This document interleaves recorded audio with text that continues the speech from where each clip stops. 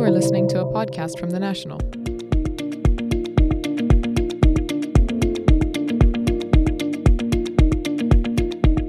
Tens of thousands of investment banking jobs are being axed around the world. No, this isn't a rerun of the 2009 financial crisis. Germany's Deutsche Bank is undergoing an $8.3 billion overhaul it hopes will return it to a growth path of profitability. You're listening to the Business Extra podcast coming from the National's newsroom in Abu Dhabi. I'm Mustafa Al-Rawi, Assistant Editor-in-Chief. Now, we'll speak to Alice Hain, our personal finance editor, a little later on about how to manage your money during the summer holidays and, of course, pick up on the Deutsche Bank story. But first, here are some of the other top headlines you need to know about from thenational.ae. Strata Manufacturing, a unit of Abu Dhabi's Mubadala investment company, will expand its current facility for the assembly of Boeing 787 plane parts as the Emirate looks to further develop its aerospace capabilities as part of its economic ambitions.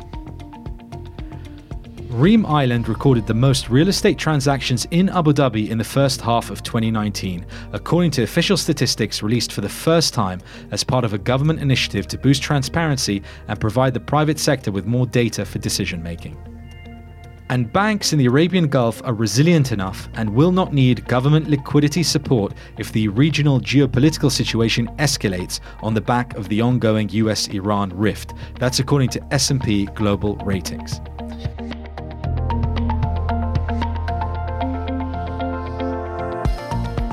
Now, joining me is Chris Nelson, Assistant Business Editor. Chris, how are you? Very well, thanks, Mustafa. Welcome back from your own holidays, of Thank course. So, as I was saying, Deutsche Bank this week announced it will shrink its trading activities by 40% as it goes through an unprecedented withdrawal from the equities business, where it's been losing money and lagging behind its rivals. In fixed income, it will also scale back. And in total, about 18,000 jobs, that's 20% of its workforce, is going to go. This is, as I said earlier, this is all part of a massive, overhaul plan that's going to cost them billions. It's going to result in a loss in the second quarter for them. But they are hoping that finally, they can kind of kick the ghost of 2009, because they're still paying the price of not doing the right things after the financial crisis, which is a bit strange given the pain that the rest of the sector had felt, at least in the initial few years, right? Yeah, absolutely. The bank is going to post, as you say, a $2.8 billion second quarter loss. And the chief executive, Christian Sewing, is also going to shelve the dividend for this year and next, and is taking restructuring charges, as you say, of over €8 billion through to 2022 to pay for the overhaul. It was kind of like a tsunami of doom for Deutsche Bank staff, really, beginning in Australia, rolling right around the world through Hong Kong, Singapore, further into Asia, right across Europe, and then ending up in the US. And it must have been pretty tough for all of them involved. It was particularly felt in London, I think, which is home to around 7,000 of Deutsche Bank's employees and is the hub for the lender's investment bank, and that's bearing the brunt of most of the cuts. And it comes at a very difficult time for the UK financial sector in general. The recruitment specialist Morgan Stanley, in its summer report for this year, said there was a 50% drop in jobs available in the sector year on year, primarily off the back of financial companies not hiring, with Brexit being such a up in the air situation. Indeed, it said major bank organisations, as well as those from the wider financial services space, have refrained from investing due to lack of clarity, specifically on Brexit negotiations, they said. So whilst everybody was hit, across the world, London was particularly badly hit. So there'll be some sore heads there this morning, I should think. Yeah, so I was listening to some of the analysis on this story, and on one hand, it kind of had echoes of 10 years ago. You had whole teams being informed when they came into work that they needed to go see HR, were given sort of a white envelope with the details of their severance. You had pictures of people leaving the offices in London, for example, carrying the boxes, carrying bags. One picture that stuck with me was of a one particular individual. We don't know what his job is, but he was leaving literally laden with items and suit bags. He looked like he lost his home along with his job. Yeah. And people from the windows of the many Deutsche might Bank. have. Many might indeed. And so there's a lot of pain and suffering. A lot of people losing their jobs at a time when perhaps it's even worse. It isn't everybody losing their jobs, the whole industry, but these guys in particular. But also more broadly, it's a sign of how management can really be the difference between success and failure. I mean, some of the U.S. Investment banks, Goldman Sachs, J.P. Morgan, Citi, I mean, even the Swiss ones like UBS went through a lot of pain in the aftermath of the financial crisis, but now seem to be on much more even keel. Deutsches, from what analysts are saying, have been trying to kick the can down the road to see if they can avoid, taking this pill. Barclays, the other European institution that felt it could compete like Deutsche with the American Wall Street banks, has taken a lot of pain and kind of really changed itself and its culture. And some were saying that perhaps Deutsche's woes could mean an opportunity for Barclays now in Europe. Yeah, I mean, it could do. I think certainly if you look at what's happened to the shares since Monday, they've plummeted. So, shareholders in the stock markets are primarily because they're thinking this isn't going to really work. And the amount of pain that's going to happen in the first, 2, 3, maybe 4 years, maybe longer, is going to be so huge that it could prove very damaging indeed. And that's going to throw up opportunities for the likes of Barclays. I mean, Deutsche is very important for the German economy itself. A very big name there, a big employer in Germany. It's tried different ways to avoid this situation. I mean, cutting 18,000 jobs is not insignificant, as we've alluded to already. But really, it's essentially just sort of giving up on some of the more lucrative investment banking activities, which is really, really surprising. I think in general, we can say that perhaps broadly most economies are still struggling with some of the consequences of the financial crisis. Certainly the consequences of management in that period. We talk about some of the quantitative easing, the amount of liquidity. We had elections in Greece this week, and elections still Greece itself still grappling from its bailouts, its problems with the economy. And it's just another reminder that, when you deal with these crises, they tend to continue and continue and continue and reverberate for a long time to come. Definitely, so those entering the investment banking industry will still understand, what that meant 10 years ago. I think also with Deutsche, they kind of had aspirations, as you alluded to, of being the kind of the European Goldman Sachs, and they just didn't. I mean, it just hasn't worked out that way. And Goldman Sachs are extremely good at what they do, and it was maybe a misjudgment for Deutsche Bank senior management to assume that they could take them on. Well, it was 1999, and we were all more innocent then, Chris. And we, all of us, can feel like we thought, we could be masters of the universe. Yeah. Let's move on to another big story this week, which was the first budget for Narendra Modi's government in India since they won a landslide re-election earlier this year. But analysts are kind of saying that it was a strong budget. From the new finance minister, Nirmala Sitharaman, if I'm pronouncing that correctly, but maybe lacking some of the big bang things that they thought maybe would come from a government that's perhaps been viewed as being quite populist. Yeah, I think it was a bit of a surprise that she resisted calls for a major financial boost to spur what is a weakening economy. It posted 5.8% growth in the first 3 months to March, which is for India, quite a lot lower than they'd be used to. Her budget it drew applause from bond and currency investors, but it left things like credit rating companies, for instance, with mixed feelings. It's going to prove, I think, her two primary goals really were to reduce the budget deficit by keeping spending in check. At the same time, produce faster growth. And analysts are saying that's going to be very challenging. For instance, Jean Fang at Moody's said they expect the economy to grow relatively slowly over the next period. But the new finance minister earlier last week said that growth will probably reach 7% in the current fiscal year, which matches the Reserve Bank of India's projection. And higher than last year's 6.8. So she's very confident, but she may be the only one. I mean, I'll just take a step aside. There is a track record in India recently of changing the way statistics are compiled to let growth be faster. And even though top line figures, the growth rate is slowing, but still, I mean, okay, it's not growing as fast as China anymore. Was growing faster than China. It isn't now, at least in the first 3 months of the latest fiscal year. But still, it's still strong growth. But I think here is when it comes the mismatch between what the voters expect or the politicians want to convey and the reality of long-term sustainable growth. They have a plan to 2025. They want to double the size of the Indian economy to around 5 trillion. According to Ms. Sitharaman, it's around 3 trillion at the moment. So, in the budget, they plan for something like 5 trillion dirhams of infrastructure spending over the next 5 years, upgrading the roads. They're creating an environment to attract FDI, which all sounds very sensible. In the short run, they're raising duties on fuel, on gold imports.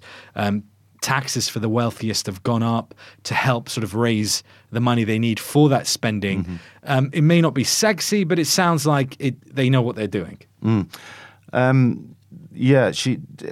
She's kind of also put the ball back in the central bank's court in a way to support the economy. On the expenditure side, there was also $11 billion was put aside for farmer support, which obviously is will be a popular move. And about the same. Yeah, that was an important part of the pledges in the re-election. Yeah, absolutely. So she has kind of covered that area. And I mean, $11 billion is a lot of money, obviously. And she's also put aside about the same amount as a capital boost for banks, particularly the weaker kind of weaker state-owned banks that need some support. So she in resisting this, let's just throw money at the problem. I think she has been as sensible as is possible. But those twin goals of boosting the economic growth to what she is hoping for and narrowing the fiscal deficit, it's going to be difficult. And of course, there's the spectre of trying to create jobs fast enough to meet the young population that is in need of opportunities. I guess we'll revisit that in the next sort of few months to see how the top line numbers are doing.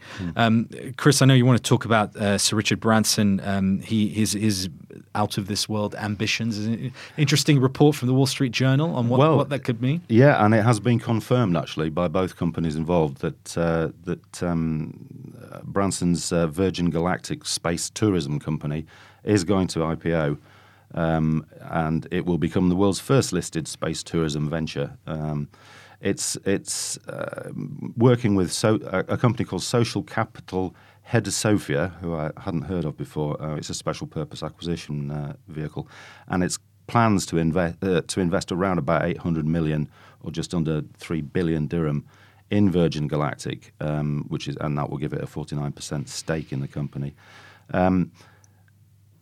Virgin Galactic has already raised about $1 billion since it was founded in 15 years ago, in fact.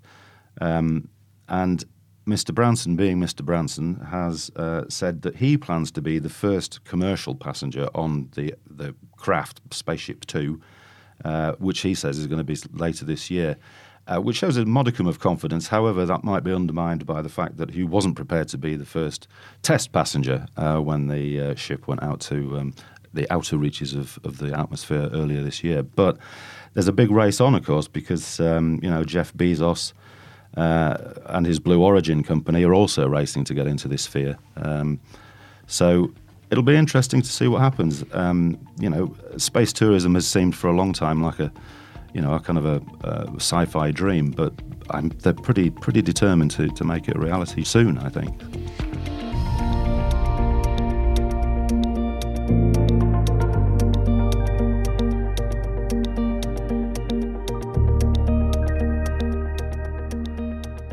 Okay, as mentioned at the top of the show, it's that time of year when the schools are out and many of us are preparing for our summer holidays.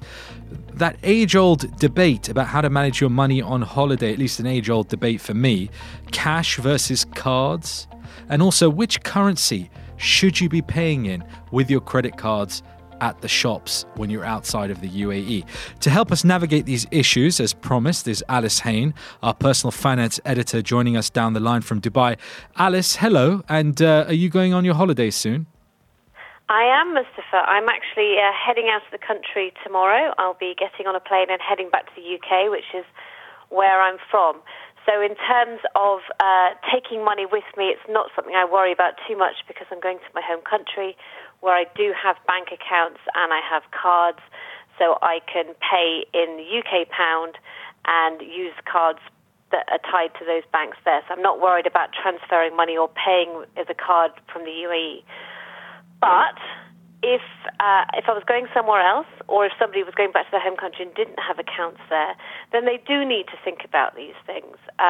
One of the first things to consider is how you want to take cash with you. So you can just take cash and put it in a suitcase, but remember when you go out of the airport there are limits. There's limits in the UAE of about $10,000, I believe, whether you're going in or out, and also there'll be limits on how much you can cash in the country that you're going to, so you need to check what those limits are. But obviously carrying a lot of cash around, or particularly if you're shunting from hotel to hotel, is always a bit of a risk. You've got to consider about money being stolen, and it just makes you a little bit more vulnerable. So another option is to use a prepaid currency card. So you can, a lot of banks supply these, and you can load the card up with different currencies, the currency of the place that you're going to, or the places if you're going on a multi-stop holiday, or you can go to an exchange house, and some of those also offer prepaid currency cards or prepaid credit cards, they call that. And again, you can load it up with the currency. And what's really good about that is it allows you to lock in the exchange rate at the time of transfer. So instead of worrying about what the exchange rate is when you're making a purchase, you've already sorted that out in Dubai or Abu Dhabi before you've left. You've locked in that rate. The money's in that currency of the country that you're going to, and you just pay with a card. So that solves that issue. But if you don't want to take a prepaid card, then there's the whole issue of paying at the restaurant or withdrawing cash from a cash machine or paying in a shop. What often happens is that you get asked by the shop assistant, or usually the actual machine asks, but the shop assistant will then be prompted to ask you directly whether you want to pay in your local currency, i.e. dirhams for us here, or whether you want to pay in the currency of the country that you're in. And this throws people because they always think, oh, maybe I should pay my local currency because that means that I'm paying at the same rate and I know what I'm paying now, and so I know that I'm paying X number of dirhams. Let's do that. But in actual fact, you need to do exactly the opposite, and I must urge you to remember this. Always opt for the local currency. And I expect your next question will be why. And this is because when you are paying in dirhams and you're overseas, you're actually going to be paying an invisible fee. And what that is that they are, the merchant that you're buying from will do the exchange on your behalf, and they can charge whatever fee they want, really, within reason. There are some limits, and it can be anything from 3 to more than 12% to your bill. So it means you're getting a really bad exchange rate. And this is called dynamic currency conversion, which means you've allowed the foreign merchant to set the exchange rate rather than your own bank. So as much as we don't always want to trust our own banks, your own bank is probably going to be kinder to you. At the end, when you get your credit card bill, the exchange rate will be mentioned in the credit card bill as to what ultimately is. So you don't have visibility on what your ultimate amount is for that item or that meal that you paid for, but the difference is the exchange rate is likely to be much more in your favor as a result. But I mean, just to say, we've talked about this a lot. Whenever you use your cards outside of the UAE, and sometimes even inside the UAE, if it's a foreign currency transaction, there's a fee involved. So, even if you think you're getting a deal on an item of clothing or a gift, also factor in that using your card, which is why I guess in the end, if you can keep it safe, cash is king, there's always a fee with the cards. Yes. Right? Yes, you've got a foreign currency conversion fee to consider as well. So in the past, Emirates NBD has told us that their customers pay 1.84% as a foreign currency conversion fee to make a non-dirham payment. So if you're using, let's say I'm in the US and I make a dollar payment, that would be the fee that I'd be set. Now, if you actually paid, this is where it gets confusing again. If you paid in dirhams, the foreign currency conversion fee is slightly lower, 1.15%, according to Emirates NBD. But you've still got to think about those processing fees that are coming from the merchant and the fact that they could be giving you a really bad exchange rate. So I would really err on the side of caution and stick with the currency of the country you're in. That is the country. That's the currency that you want to stick with. That's the currency that you're going to get the best rate on. Okay, so just to underline that for those who are listening, for peace of mind, if you're using your cards outside of the UAE when you're on holiday and you're asked, do you want to pay in your home currency or in the current local currency, the place you're in? Always pay in the current local currency and let your card issuer do the conversion when you get your bill later. So that's definitive. So you had a piece in the money section this week also talking about another thing to consider, which is travel insurance. According to surveys, most people don't take out travel insurance, not unlike other forms of insurance that people, unless they're obligated to, like motor insurance, tend to say, I'm not going to spend that money now. But your piece had laid out some compelling reasons why travel insurance is something to think about. Yes, unfortunately, it's something that comes up again and again in the personal finance world. People don't take out travel insurance. They think, well, I'm pretty healthy. I'll be fine. Nothing's going to go wrong. I'm not going to lose my bags. I mean, I've traveled a million times. It's always going to be fine. And it's always the big if. That's the whole point of insurance, isn't it? You're insuring the never, never. But the problem is things do go wrong. And the case study that was in our piece this week is a couple whose this particular lady's parents were traveling from India through Dubai and into the US, and she got ill on the trip. And the couple ended up paying about 10,000 dirhams in bills because she just didn't have the insurance. And by the time they realized that she was ill and they then tried to get insurance, it was too late because the insurance company said, well, we won't cover pre-existing conditions. If you're already ill, you can't suddenly get a policy because you're not going to be covered. Now, if you've left the UAE and you've forgotten to set your insurance up before you go, I did this last year, actually. I forgot to set it up.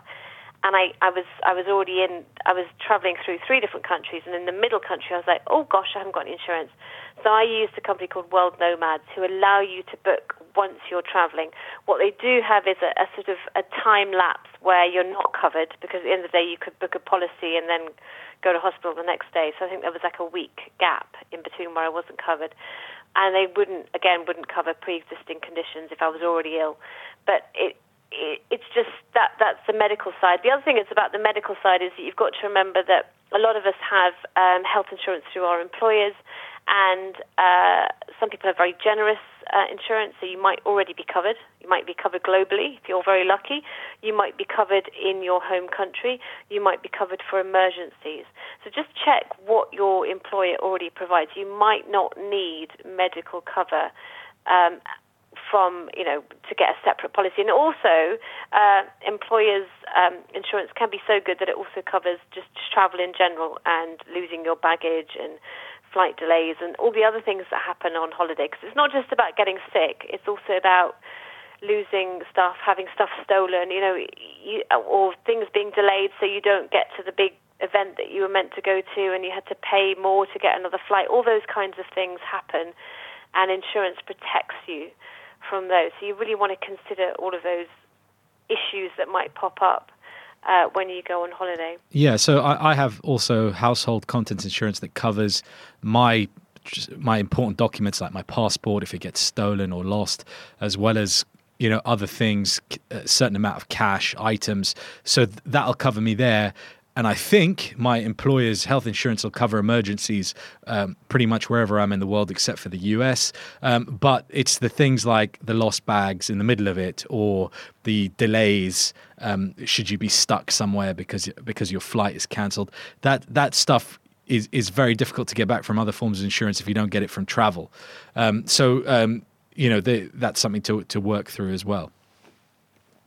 Yeah, and also just make sure that, if things do go wrong and you've got bills, that you make a claim within as quickly as you possibly can, because some, again, with policies, you've always got to read the fine print, because with some of them, if you haven't let them know within a time period, let's say 72 hours, then they won't cover the claim.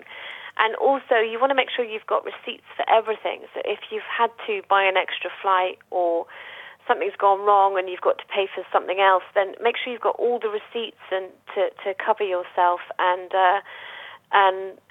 just so that you're completely protected. Because at the end of the day, insurers will only pay out if you make a claim that's within their terms and conditions. So you're helping us to be prepared then. We don't want people going off on holiday and feeling anxious. Just do your research beforehand. Also, something to think about as well, Alice, you were saying before we started this conversation, people need to be thinking about what's going on at home when they're away so they don't have to worry. Exactly, because unfortunately, when we go on holiday, we do forget about the real world and what actually goes on in our lives on a day-to-day basis. So my absolute top tip would be to have contents insurance. Well done, Mustafa, you've already got that in place.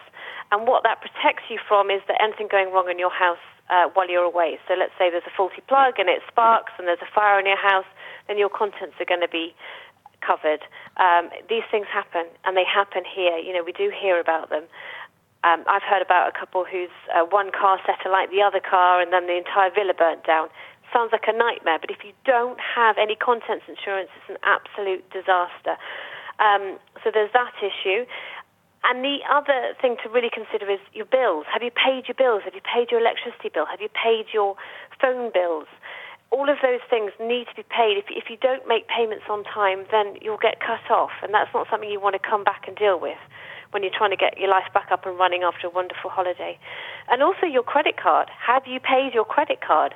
Some of us, I have a credit card with the same bank that I bank with, so I can pay it online. But a lot of people have credit cards with other banks, and they have to physically go into a terminal to pay it, an ATM to pay it from there, or go into a branch to pay it from there.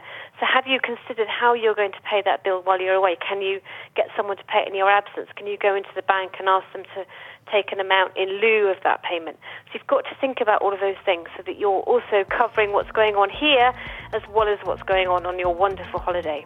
Well, I'm wishing you a very wonderful holiday, Alice. Thanks so much for all that. And I'm sure we'll be having you back on the podcast when you're back in the UAE. Okay, thank you very much.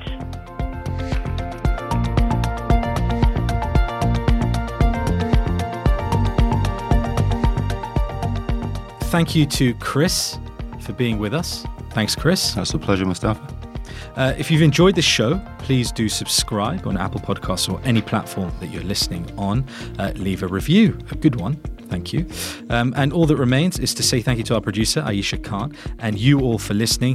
Do join us again next time.